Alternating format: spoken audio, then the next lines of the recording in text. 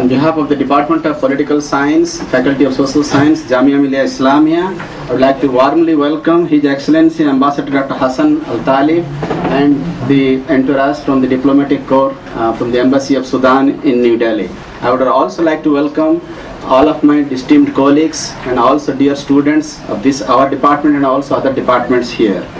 So as they say in Sudan to greet, Habab Kam Asara.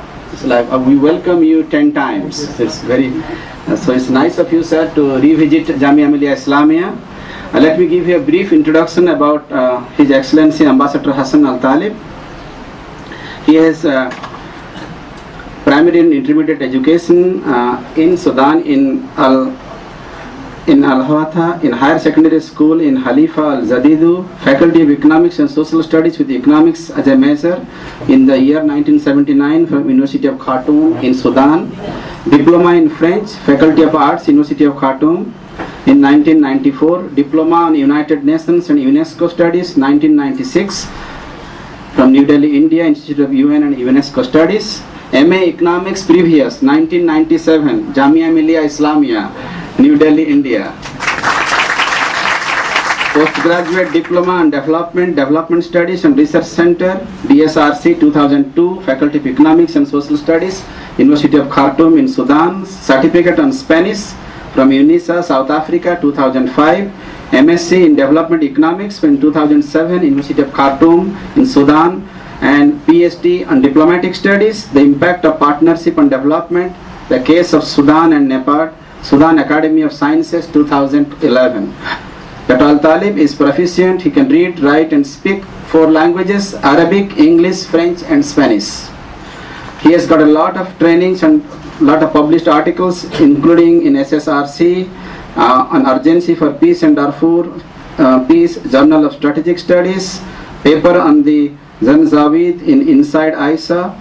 He has a lot of professional experience, Consul General in the Republic of Sudan at Abeche in Republic of Chad in 93 to 95, Deputy Head of Mission Embassy of Sudan to Delhi from 95 to 97, Acting Director for the Department of Human Rights, Women and Children, Ministry of Foreign Affairs, Khartoum, Sudan 2000 to 2001, Deputy Head of Mission Embassy of Sudan, Pretoria, Republic of South Africa 2001 to 2005, Managing Editor for Journal of Strategic Studies in CSS in 2007, Senior Research Fellow at Center for Strategic Studies 2007 to 2008, Member of Higher National Council for Strategic Planning Sudan 2009, Permanent Representative of Sudan to IGAD 2009 to 11, and he has been Ambassador to the Republic of Sudan to Republic of Djibouti also, and currently he is the Ambassador of Sudan to India.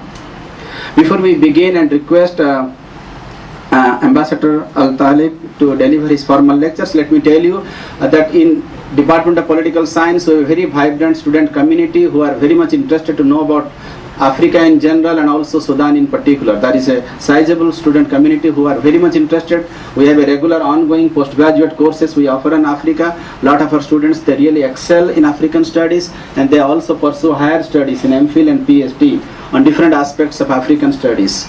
India and Sudan, as far as the relations is concerned, whatever little I know, we had a very growing relationship even before India became independent and even before Sudan became independent. In 1955 at the Bandung Conference, much before Sudan became independent, Pandit Jawaharlal Nehru was so fond of Sudan that he, on a handkerchief, he put the name of Sudan at the Bandung Summit and he welcomed Sudan. When Gandhi went to England for the first time, he also stopped in Port of Sudan for the first time, and he had also a lot of interaction with the Indian community living in Sudan. Sudan is one of our active economic partners and also a strategic partners. Sudan and India relations have grown manifold in the last many years, maybe because of India's soft power capabilities, and also Sudan is an attractive proposition for India as it forays into Africa. So I think there are many more things that we can learn from Ambassador Talib. So let me welcome you once again, sir, to Jamia Millia Islamia, to the Department of Political Science.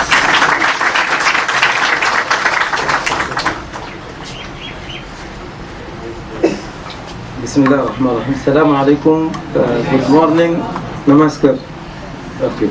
I thank you very much, Professor Badr Alam, and I thank the faculty and college and all these young faces of the students who are the future of India. This is the real development when we have human resources development. I'm glad to be again in India and also in Jamia Millia, because I was 16 years before today. I used to be sitting in the Department of Economics and have friends like you sitting in the MSCC division, where we have many friends actually. And I think this universities also have a very good reputation outside. In Sudan, we know this in addition to Aligarh, Hamdard, and Osmania University, and now we have even in Hyderabad many thousands of students. The total number of students in India from Sudan is, as we speak, around 8,000 in different universities. Throughout the history of independent Sudan, starting from 1956 until today, we used to have regular students coming on private or in scholarships. In scholarships, usually we have people in professional, like engineers, technocrats who used to upgrade their professional and academic affairs. But generally speaking, we have a very good relations to India. Before we speak about the trends and the future forward to relation, let me give a small time on the history of Sudan. Sudan, as you know, in the northeast African continent, bordering from the east, the Red Sea, where we have a coastal line of more than 700 kilometers in the coast on the Red Sea. Then on the north, we are bordering Egypt, and in the northwest, it's Libya. In the west is Chad, and Central African Republic. In the south is the new South Sudan Republic. As you know, Sudan made a new country created to be called the Republic of South Sudan. This comes as a history of civil war which continued since 1955. But after 50 years of war, the government of Sudan and the rebel people, and because of the dragging on the economy and the social life, and through participation from the African Union, the League of Arab States, and other international partners, they agreed that Sudan make a negotiable settlement for this conflict. So it happened that the Constitution of Sudan has the right to self-determination. It's become part of the Constitution.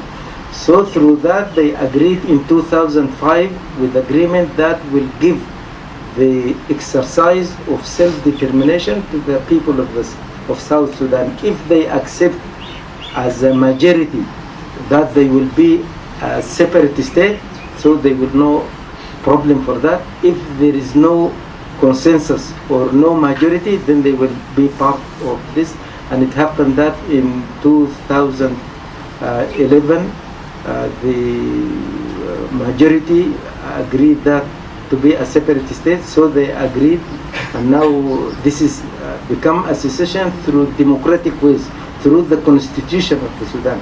Because through war 50 years we couldn't agree, and we agreed that it will not be feasible for both states to be in a continuous war. Though they are one nation and they share their resources, yes, there is a different diversity. So from January 2011, the new state of South Sudan become a state in Southern Sudan and constitute the seventh state, with Ethiopia and Eritrea to be bordering Sudan. Yeah, now we have a very good relation with this state. We consider this to be a model for Africa and many other countries. As you know, in Spain now, the Catalan region in Barcelona, they are still looking to make referendum. Scotland is also looking. So I think the Sudan will lead a model, not to be a conflicting model, but a kind of democratic model where the separation not to be considered as creating new states, but as diffusion of federal system or integral system, because the African Union agreed that no borders between states. This is the vision.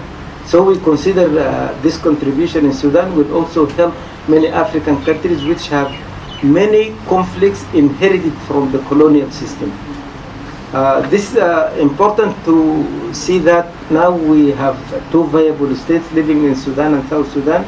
2 days ago, the president of South Sudan, Salva Kiir Mayardit, is received in Khartoum.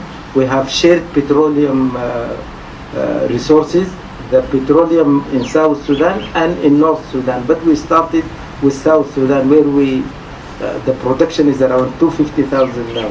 This goes through pipelines to North Sudan, processing petroleum goes to North Sudan, and engineers in Sudan and North India comes here as a partner in this petroleum. There is a company called ONGC, Oil and Natural Gas of India.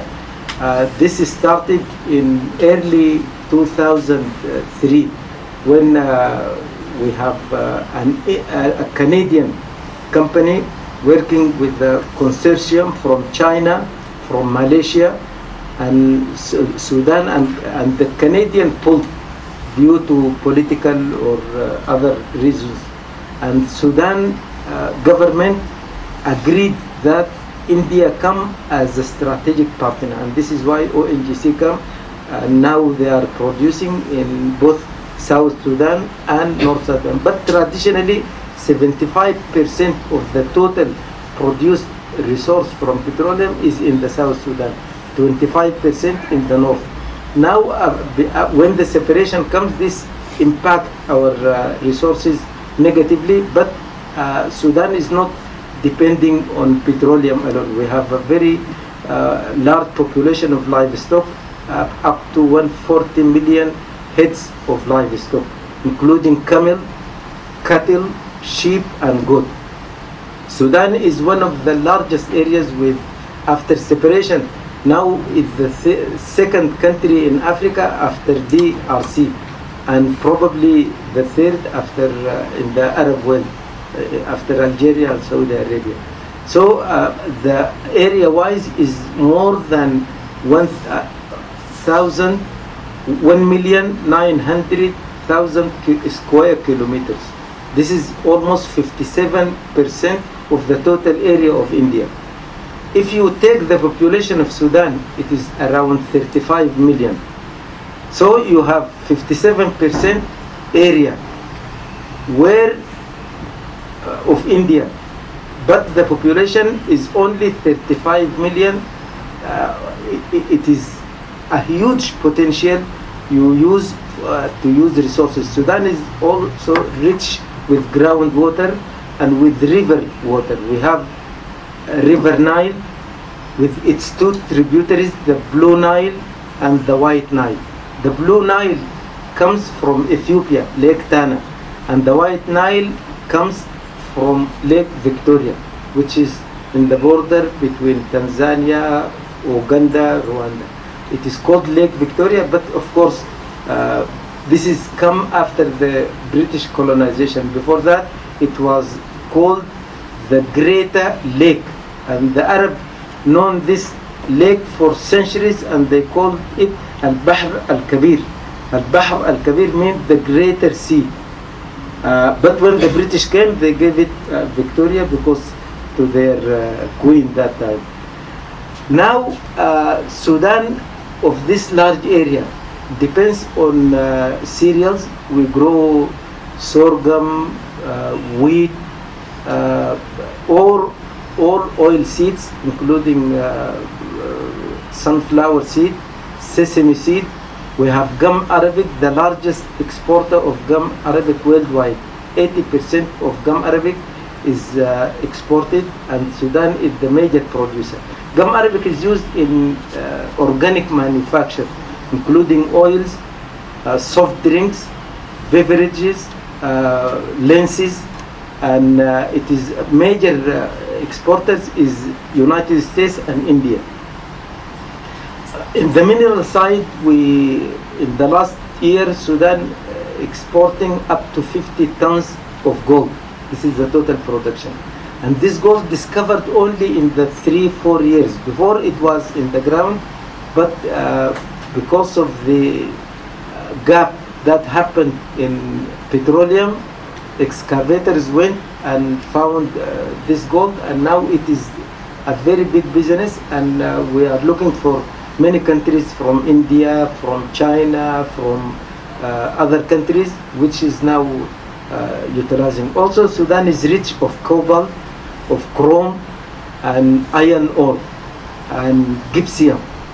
And all these are still in its very virgin and early preliminary stages.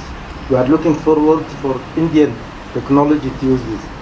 When we talk about India, actually, as Professor Badr al-Alam says rightly, that our relation with India is in the independent Sudan, it is pre-independence since 1955, the Bandung Conference.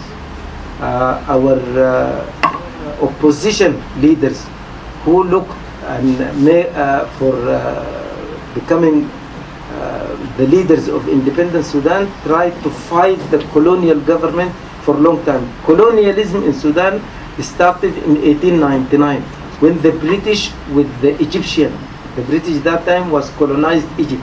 So they make a coalition of Egyptian government, which is itself under colonized in 1899, with the British army, more than 13,000 British troops, and invaded Sudan from Egypt and built a railway to take their tools. And we have a government in place since national government 1885, and that government was invaded as what we call today a regime change. This is the first regime change, and in that war it is called Kereri, north of Khartoum. 24,000 soldiers were killed and massacred before the government collapsed, and the British took that is under General Kitchener. But the background why British is there, because Sudan has one of the oldest African government. Our first government is 1504, 16th century, 1504 until 1820. This is called the Blue Sultanate, and this is the national government under Islamic rule and constitutional, according to Sudanese, and they call it the Blue Sultanate, in Arabic, Al-Sultan al-Zarqa. And this ruled until the Turkish invasion came from Egypt and invaded Sudan 1820. As you know, the Turkish Empire used to be centralized in Istanbul.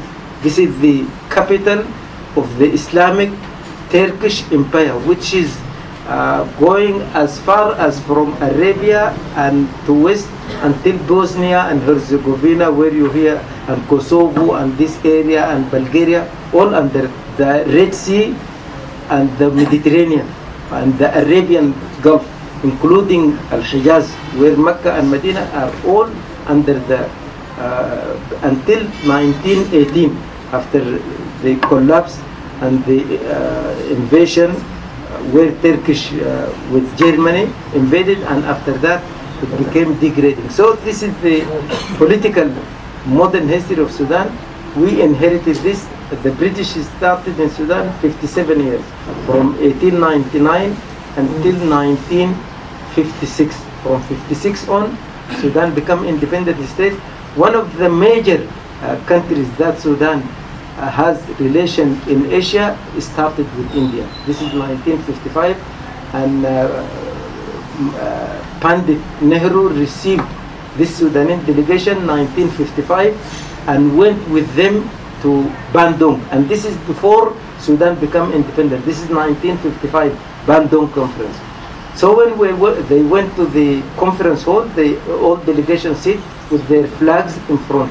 Sudanese delegation have no flag because they are freedom fighters, and their country is still under colonization. So they argued about what flag will be put to represent the Sudanese delegation. In this case, Pandit Nehru took a white handkerchief and wrote with a red pen Sudan and put it, and this is considered as one of recognition to Sudan before it's become independent. And for that reason, continuation of Indian relations started. The first embassy being built for Sudan outside is Sudan embassy in India in 1956, the same year of our independence. When we made our first consensus, this is population census, an Indian expert was sent to head that mission, and also this is considered and registered. Before that also we made the first election commission. It is also used to be headed by an Indian expert, because we are coming from, so I think this is from our perspective. Now we have a trade exchange between India around $4 billion. The Indian investment in Sudan is about $3 billion. A majority in oil, as you know, ONGC, in pipelines, and we are looking now for refineries. Also Indian machinery and expertise. We have many engineering in sugar. Sudan is one of the major sugar producing countries, I think, with South Africa. We produce almost more than 1 million tons every year. But our requirements is more than that. We are still short 200,000 tons. Our consumption of sugar is 1,200,000 tons. We produce about 1 million. We have yet to compensate that. Last 2 weeks, India extended line of credit to Sudan to build a new factory of sugar called Mashkur. This bilateral relation in partnership and development is now run by the Department of Partnership Administration. It's a new body made by the government of India, affiliated to the Ministry of External Affairs, and headed by an additional secretary, where more than 45 African countries used to partnership in development with India. This is a very good step, because India has now a summit, India-Africa Summit, where every 2 years, sometimes every 3 years, summit will be held, where the Prime Minister of India and the invitation of heads of state and government of African countries come to discuss what they can do in partnership. India used to be politically having the non-aligned movement, one of the major pillars with Yugoslavia and with Egypt. And this has made India exposed and known to the colonial Africa, because when Africans were colonized, the colonization come from Western countries, whether Portugal or France or UK. And the Western countries considering freedom fighters as troublemakers and maybe terrorists, as what happened to Mandela in South Africa. They call him a terrorist, and all the ANC is terrorist. And this is a trend. Whenever you have a liberation movement, the government in place try to use these words so that they can use it as a tool of war also. So India that time opened its arms and its training centers and its practice to help these countries. Now India use this cloud and this soft power.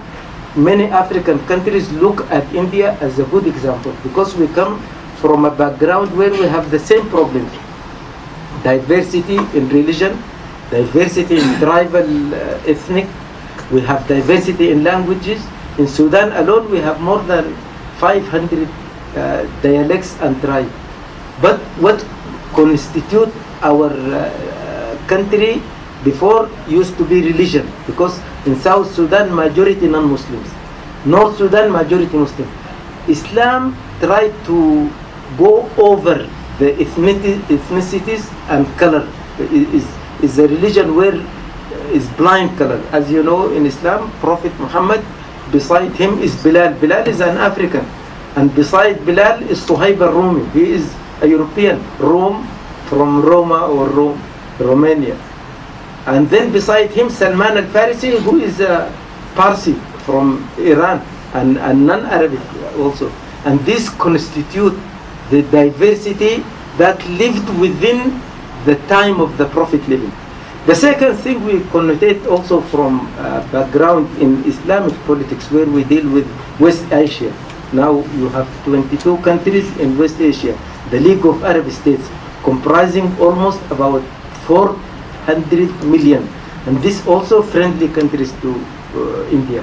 I think West Asia is the more adjacent region where India could put its international politics. Why that is so? Through the pre-Islamic era, Indians used to move through the Indian Ocean. And I think India should be happy to have one of its major waterways in the world, given this as the intellectual property of India. Nobody come to contest the name Indian Ocean. And for that reason, the Indians used to cross the Indian Ocean to go to Arabian Sea and to the Gulf countries and to the Red Sea. This is prehistory until today, where before we have only these small primitive boats. So Indians used to be around in this coast, and in the old Arabian culture, Arabs known the wars between themselves, and that time the sword is one of the major tools you can win or lose a war. That Indian sword is called Muhannad, as-Sayf al-Muhannad, the Indian sword. It is also mentioned in the Arabic poetry, the pre-Islamic poetry.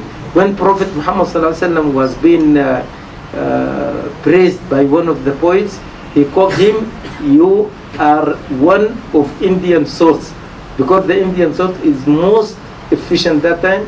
But the Prophet told him to say a sword of Allah, to replace a sword of India, because he believed that is more strong. So this is the background we have. I think India, through partnership with West Asia and through partnership with Africa, is now having a roadmap to emerge as a regional and global power. And this now we know, Indian economy by GDP is now advancing to take Japan, United States, China, India in the volume of GDP. Then the new contest, India has a dividend of population. A country with 1,200,000,000, you have the largest market with India in the area, and this market is why India is now looked for by all the international global economic powers. You know, here before we have David Cameron came here, the French president came here, the Chinese always come here, the Australians, because of this market. So India can use this, but in order for India to produce for this market and people like you find job and even uphold their income and erase poverty, they need also these resources in Africa. We have in Africa a very tragic history because of the exploitation. In South Africa, the annual production of gold is 500 tons, sorry. This is South African annual gold production. They have cobalt, they have uranium, and they have other resources. But the division and distribution of income is unfair because South Africa was built on an apartheid system where the color of man is most important than his dignity as a human being. And this never turned until Mandela came in 1994 and became democracy. Now the major problem confronting South Africa is how to share the 9% of whites who take more than 90% of the total economy. And there are other 43 million black and Asian Africans who have nothing but to share this, and now this is the challenge before South Africa. In our countries we don't have it because the companies make a kind of clients, local clients, and then the conflict between the center and margin. The center in London, in Paris, in Geneva. But we are the margins, and we only take raw materials like cotton, like soya bean, oil seeds, and things that may not make us any value added, and being exported to Lancashire, where there is textile in Old Britain. And then this same textile, cotton came to us in textile and turbans and clothes, and we buy again. So we believe India can fill this margin, because before we don't have any way to make value added from our industries. India is an industrial country. It can change this, and this when change, it will meet our Millennium Development Goals. As you know, 2015 we are meeting this. In the health, India is also one of the major countries that producing medicine and also medical technology.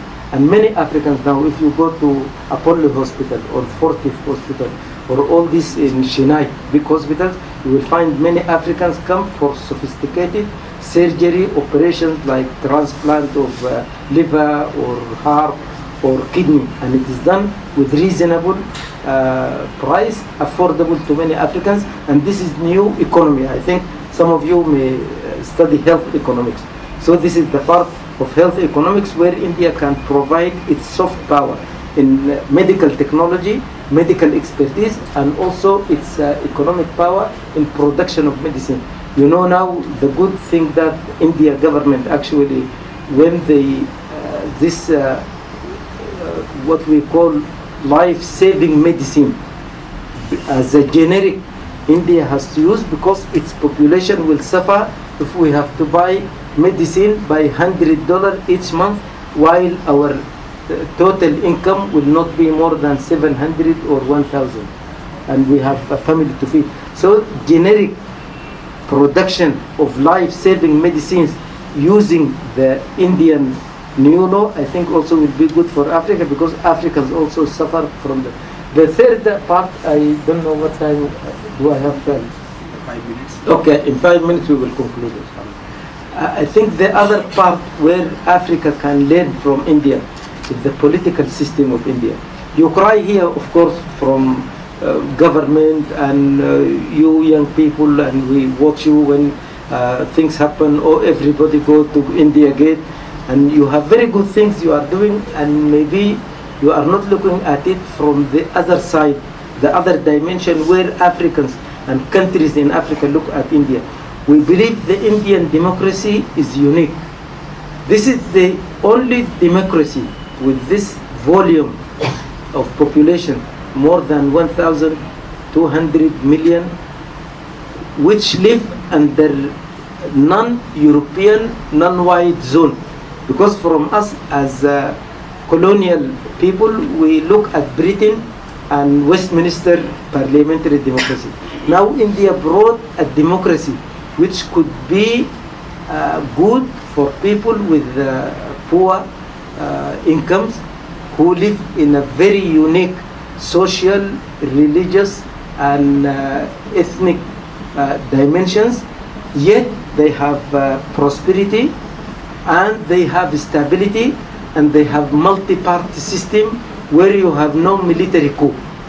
Problem of Africa is military coup, because whenever we have a government, outside powers come, influence them by giving carrots or sticks. Carrot could be in donation, but major donation come to African, and there is a good book written by one African author that consider development aid is an ailment, because it corrupt people, it corrupt politicians, and it make dependency syndrome. People don't work. You get food, and you get maize, and you get oil, so why you work? It is free. Many countries put their flag, but the people will not work because it is easy life. But the aid itself is corrupting politicians. The aid itself is creating a type of people coming from outside Africa who make aid as industry and a way to create job for them.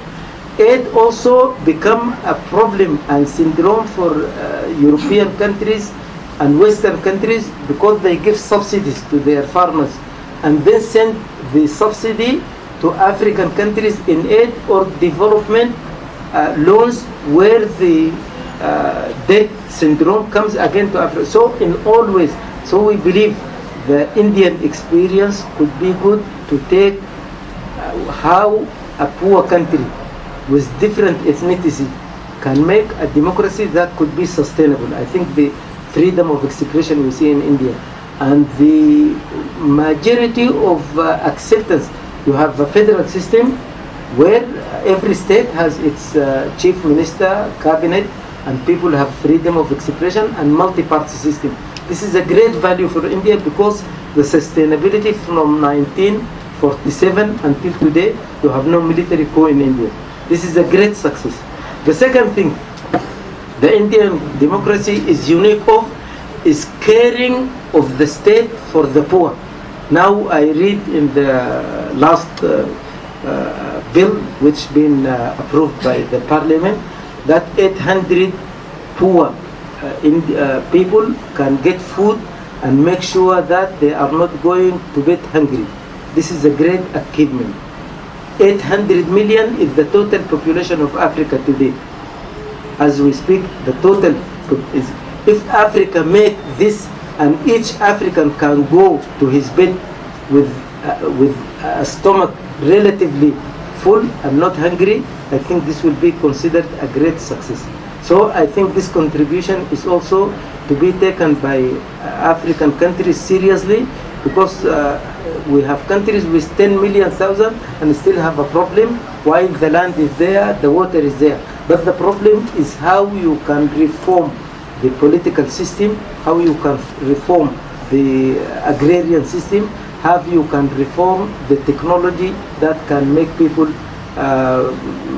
masters in their destination and sovereign in their country and integral in their political decision. I think this is lessons could be learned from India, and of course the human resource.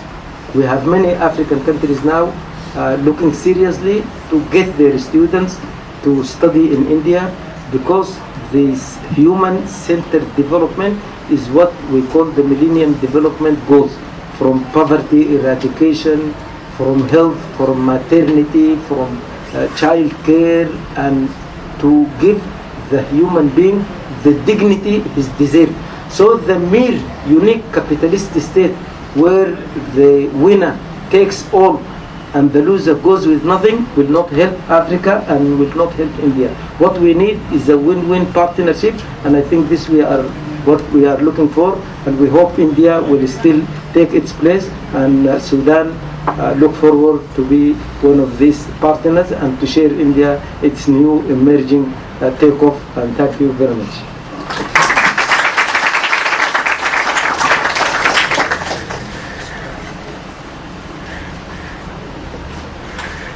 I would really like to thank His Excellency Ambassador Talib for a very analytical, conceptually sound and very broad canvas of India-Sudan relations. He started out the historical contours of India-Sudan relations from historical backgrounds and all the way to the present, and how it has developed in all different spectrum, in economics, in trade, in commerce, in education, in IT sectors, in capacity buildings, and many other ways. I think there is a lot of stimulus ideas that he just delivered. Hopefully we'll carry some of these ideas to our classes when we pursue some of these things. Before we start the Q&A session, let me request one of our students, Gausia Salim, to offer a bouquet of flowers.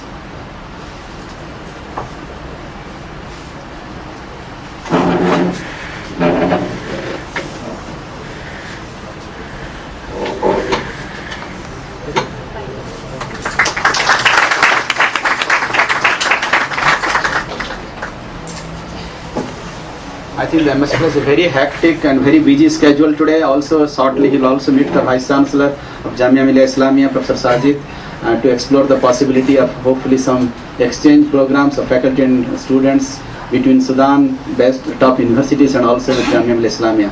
But I think we do have some time, so let us have some questions or any comments you would like to make, or anything you would like to ask on Sudan or India-Sudan relations on any aspects.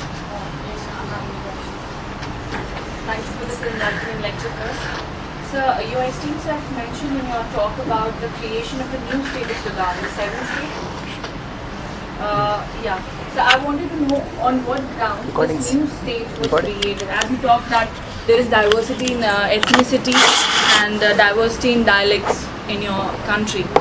So was this new state created on these bases or something else? Okay, actually this South Sudan used to be historically a part where majority of population living in that area are purely African.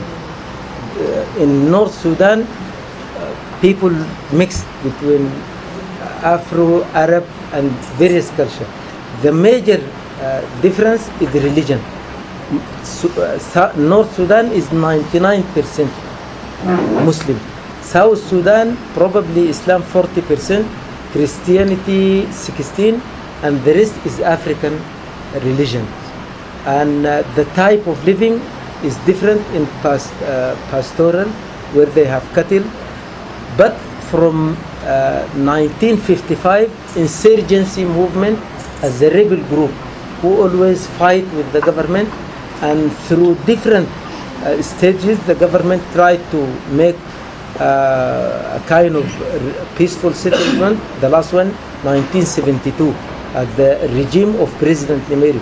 But it lasts only 10 years because again 1983 insurgency came, and it is being fueled by Western countries, by some church group, etc., and become an issue which pulled Sudan from making any development. Yes, in South Sudan they have languages, tribal system, different religions, yet they tried to be a part where they could be autonomy from the major Sudan, because they believe that will serve them in division of power. From my own perspective, I think the major problem for Sudan, the central government. We used to have a central government inherited from the colonial system. So the peripheries, people in the rural areas, they don't have any touch with the government. Their questions are not answered. Their requirements are not responded to. So this is one of the reasons that make the revolt. The second thing, we got plagued by military coup. In a span of 40 years, we have more than 4 military coups. And the military coup, you know, military man come with guns and put everything in jailed politicians, no freedom of expression, and he tried to lead people as a military regiment. And usually people resent this. The good people and intellectuals flee the country or become insurgency themselves, and this is also impact. So I believe South Sudan become now independent due to these reasons. But becoming independent, there are obstacles. One of them, it is a landlocked. It has no any reach to the sea, only through North Sudan.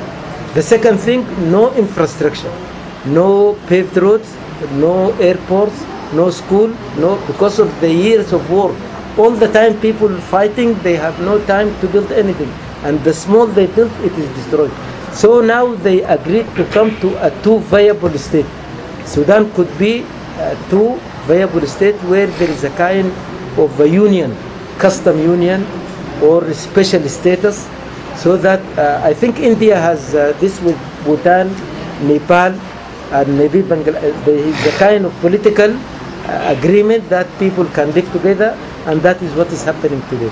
And I mentioned that President of South Sudan, Salva Kiir, visited and agreed 2 days ago, and now the pipeline, all the production of oil come through Sudan, all the processing of oil through Sudan, all the transit and up to the ship, and the people live together. We have intermarriages between the system.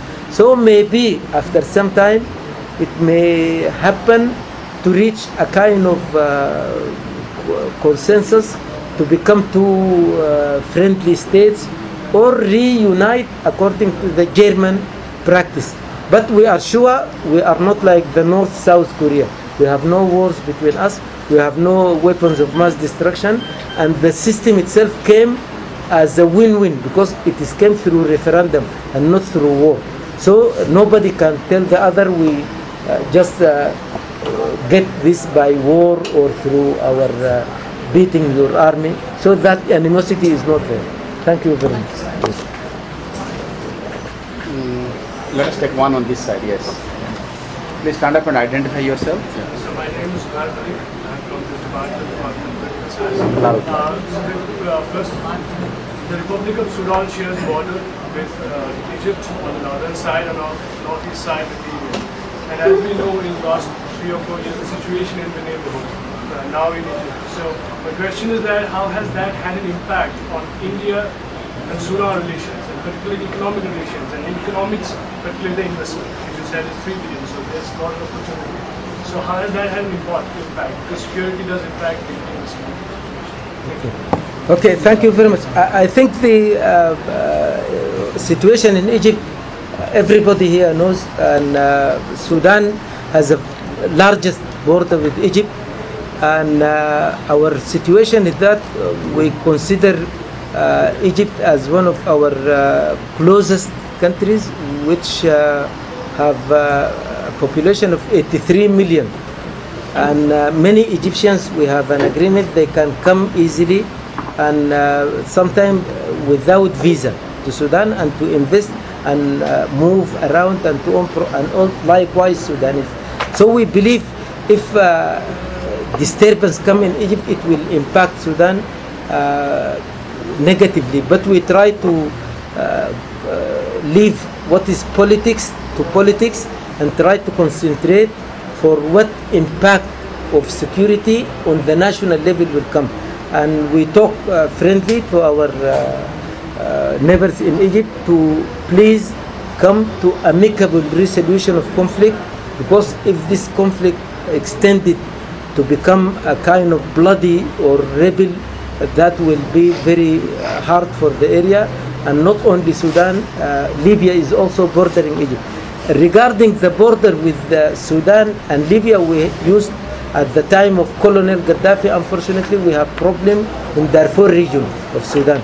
It's a wide desert of nomad, where the arms come from Libya and through Gaddafi regime for this rebel.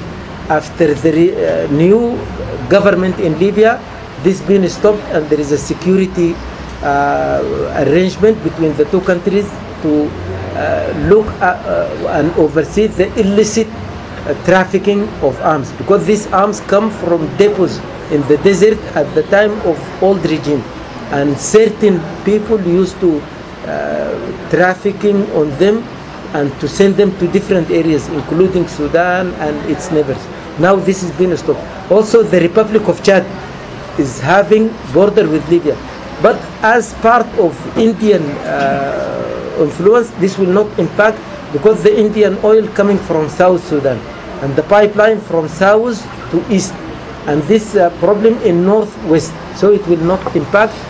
India is friendly to all these countries, and we are looking forward even India to take Port Sudan as its eastern gate to the Arabian Sea and the Indian Ocean, so that the depots for Indian warehouses be there, and we have road line and railways that can take it. So it is minimal. Can we take on one on this side? Yeah. I'm pursuing my certificate in fact. So my question is, India's import from Sudan in 2011 was 438.18 USD million, and it has gone down to 133.34 USD million, which is a noticeable difference, 69.5%. So how do you see this trade deficit to Sudan and India's Sudan? Okay, this is a very good question. Actually, the figures you see here and been put by the Statistics Department of India and the trade, Sudan and India have no banking system. This is one problem. No branch of any Indian bank in Sudan, and likewise no Sudanese bank in India. And this is one of very strange things, because we have relation for a long time, but our banking system couldn't talk together. So Sudanese importers from India, when they want to send money, they go to London and let the money come from London to India. So it is registered as coming from UK, not from Sudan. Likewise, it comes from Dubai, because many of our companies have branches in Dubai, including banks in Dubai and India. So that is why it is not reflected in the small amount that comes by merchants who have very limited, narrow links that come, which is reflected. We actually drew the attention of this to the RBI, Reserve Bank of India, and to the Ministry of Trade, and they are looking forward to talk to some bank like Baroda Bank, I think, to open a branch. If that comes, it reflects, because we know now India has $3 million invested in Sudan, and more than that, there are companies like Mahindra, Solonica, Cosmos, BHEL, and many sugar factories have plant in Sudan, and now this year we have more than $500 million on loans between Sudan and India. But unfortunately, this is one major thing we would like India to look into seriously, so that it will reflect the true state of bilateral trade. But what you see is this is come directly from Sudan, but it is not reflecting the money coming from other countries. Yes, you are right. We are looking forward to solve this. Okay, yeah, on the back. Yeah.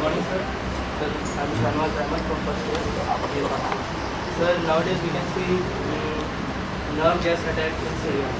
My question is only about Sudan. And nerve gas attack is a source. Because of that, Western countries and allies are prevented to attack Syria. Okay, so how Sudan is taking this attack on Syria? Are they going to support, or they are going to send their rebels, or they are going to vote against the attack in Syria? Of course, as you know, Syria is a member of League of Arab State country, and Sudan has relation historically with this area and all Arab countries.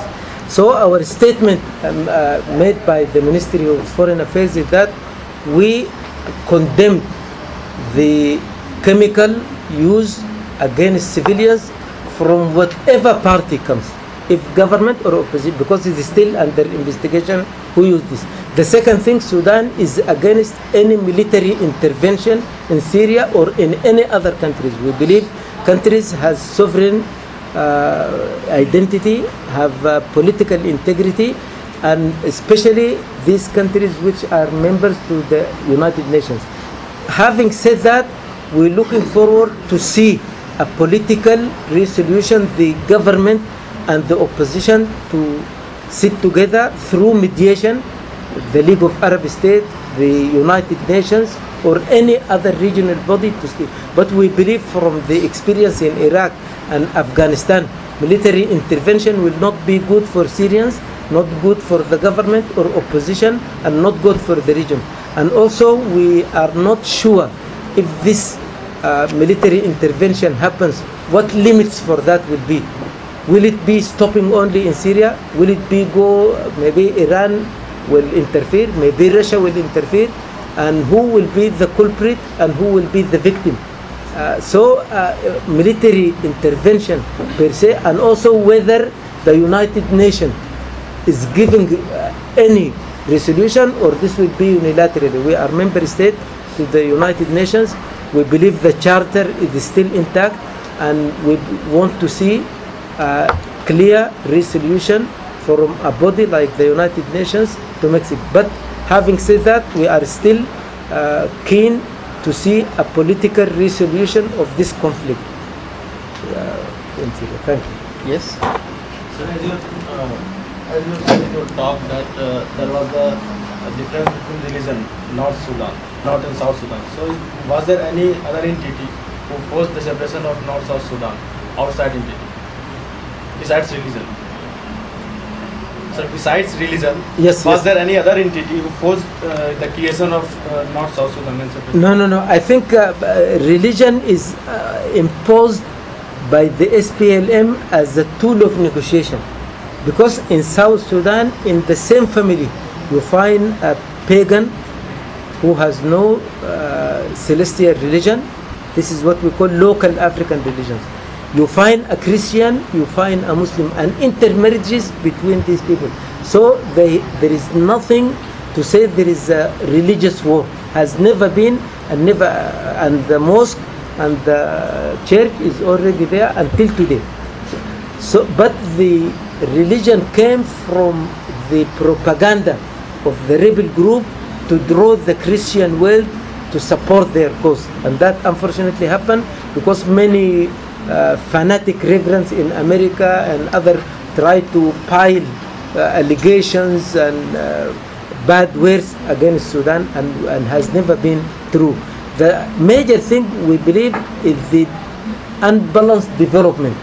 This is the major cause for the world, because it is clearly from the time 57 years of colonial rule, they didn't make any significant development in the south. No railway, no paved roads, no universities, no health care, even education, and even you see naked people going in the forest, because the colonial make reserve area.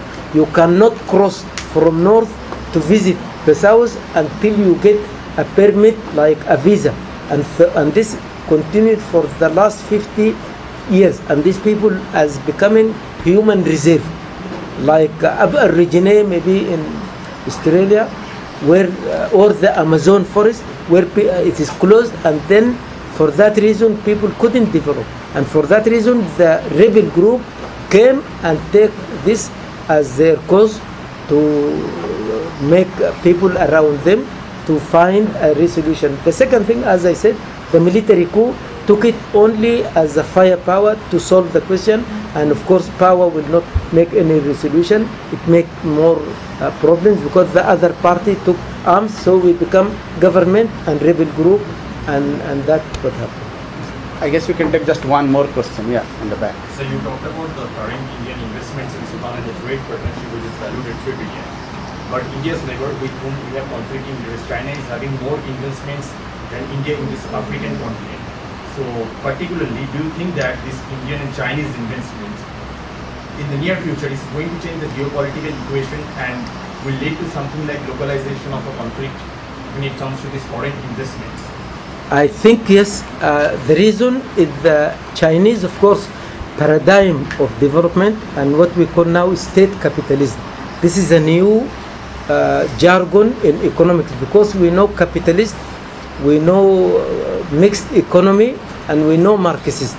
The Marxist economy collapsed by the demise of the Soviet Union in 1991.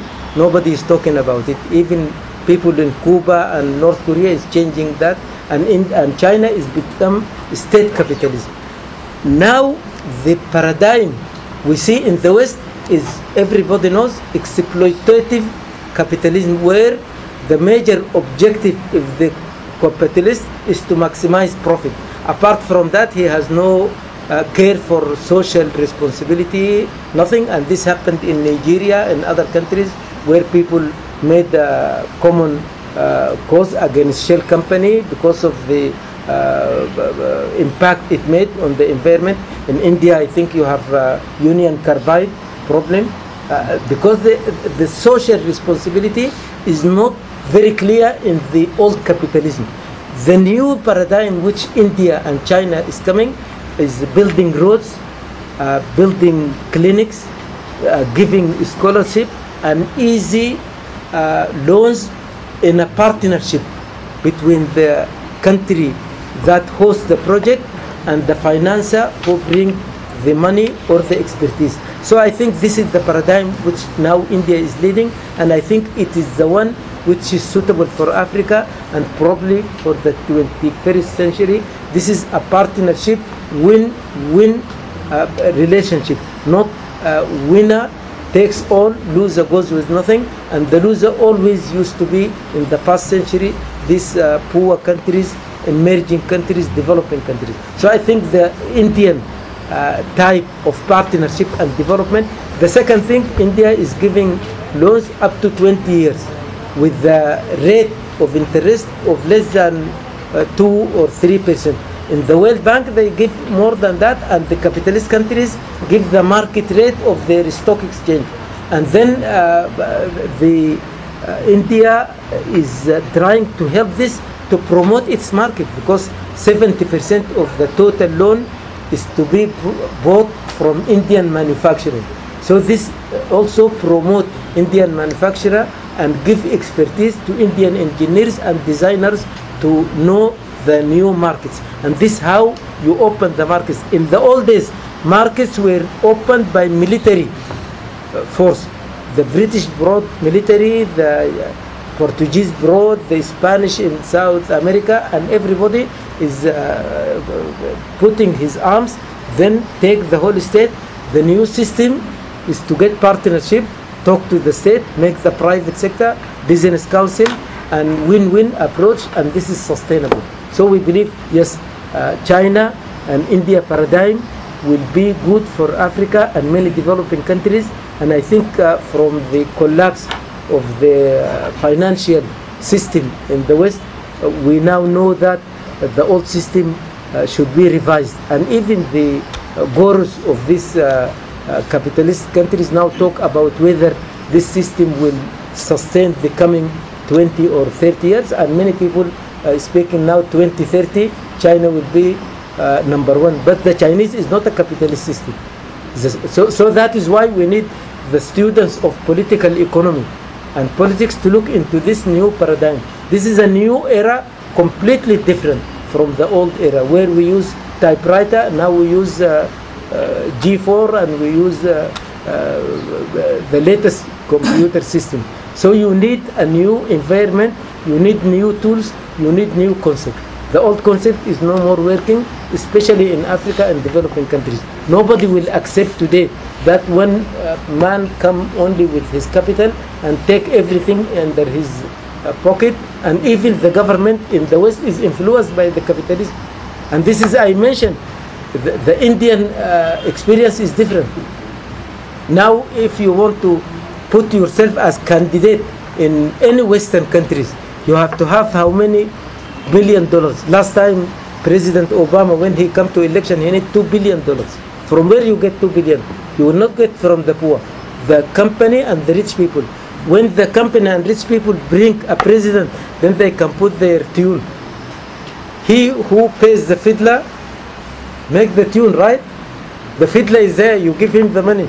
The tune you need, and this is it they call for president. If I give a president money to become successful, and the rule is open for me, then I can make sure the president will not take any rule that will harm my business. And this is the Western capitalism.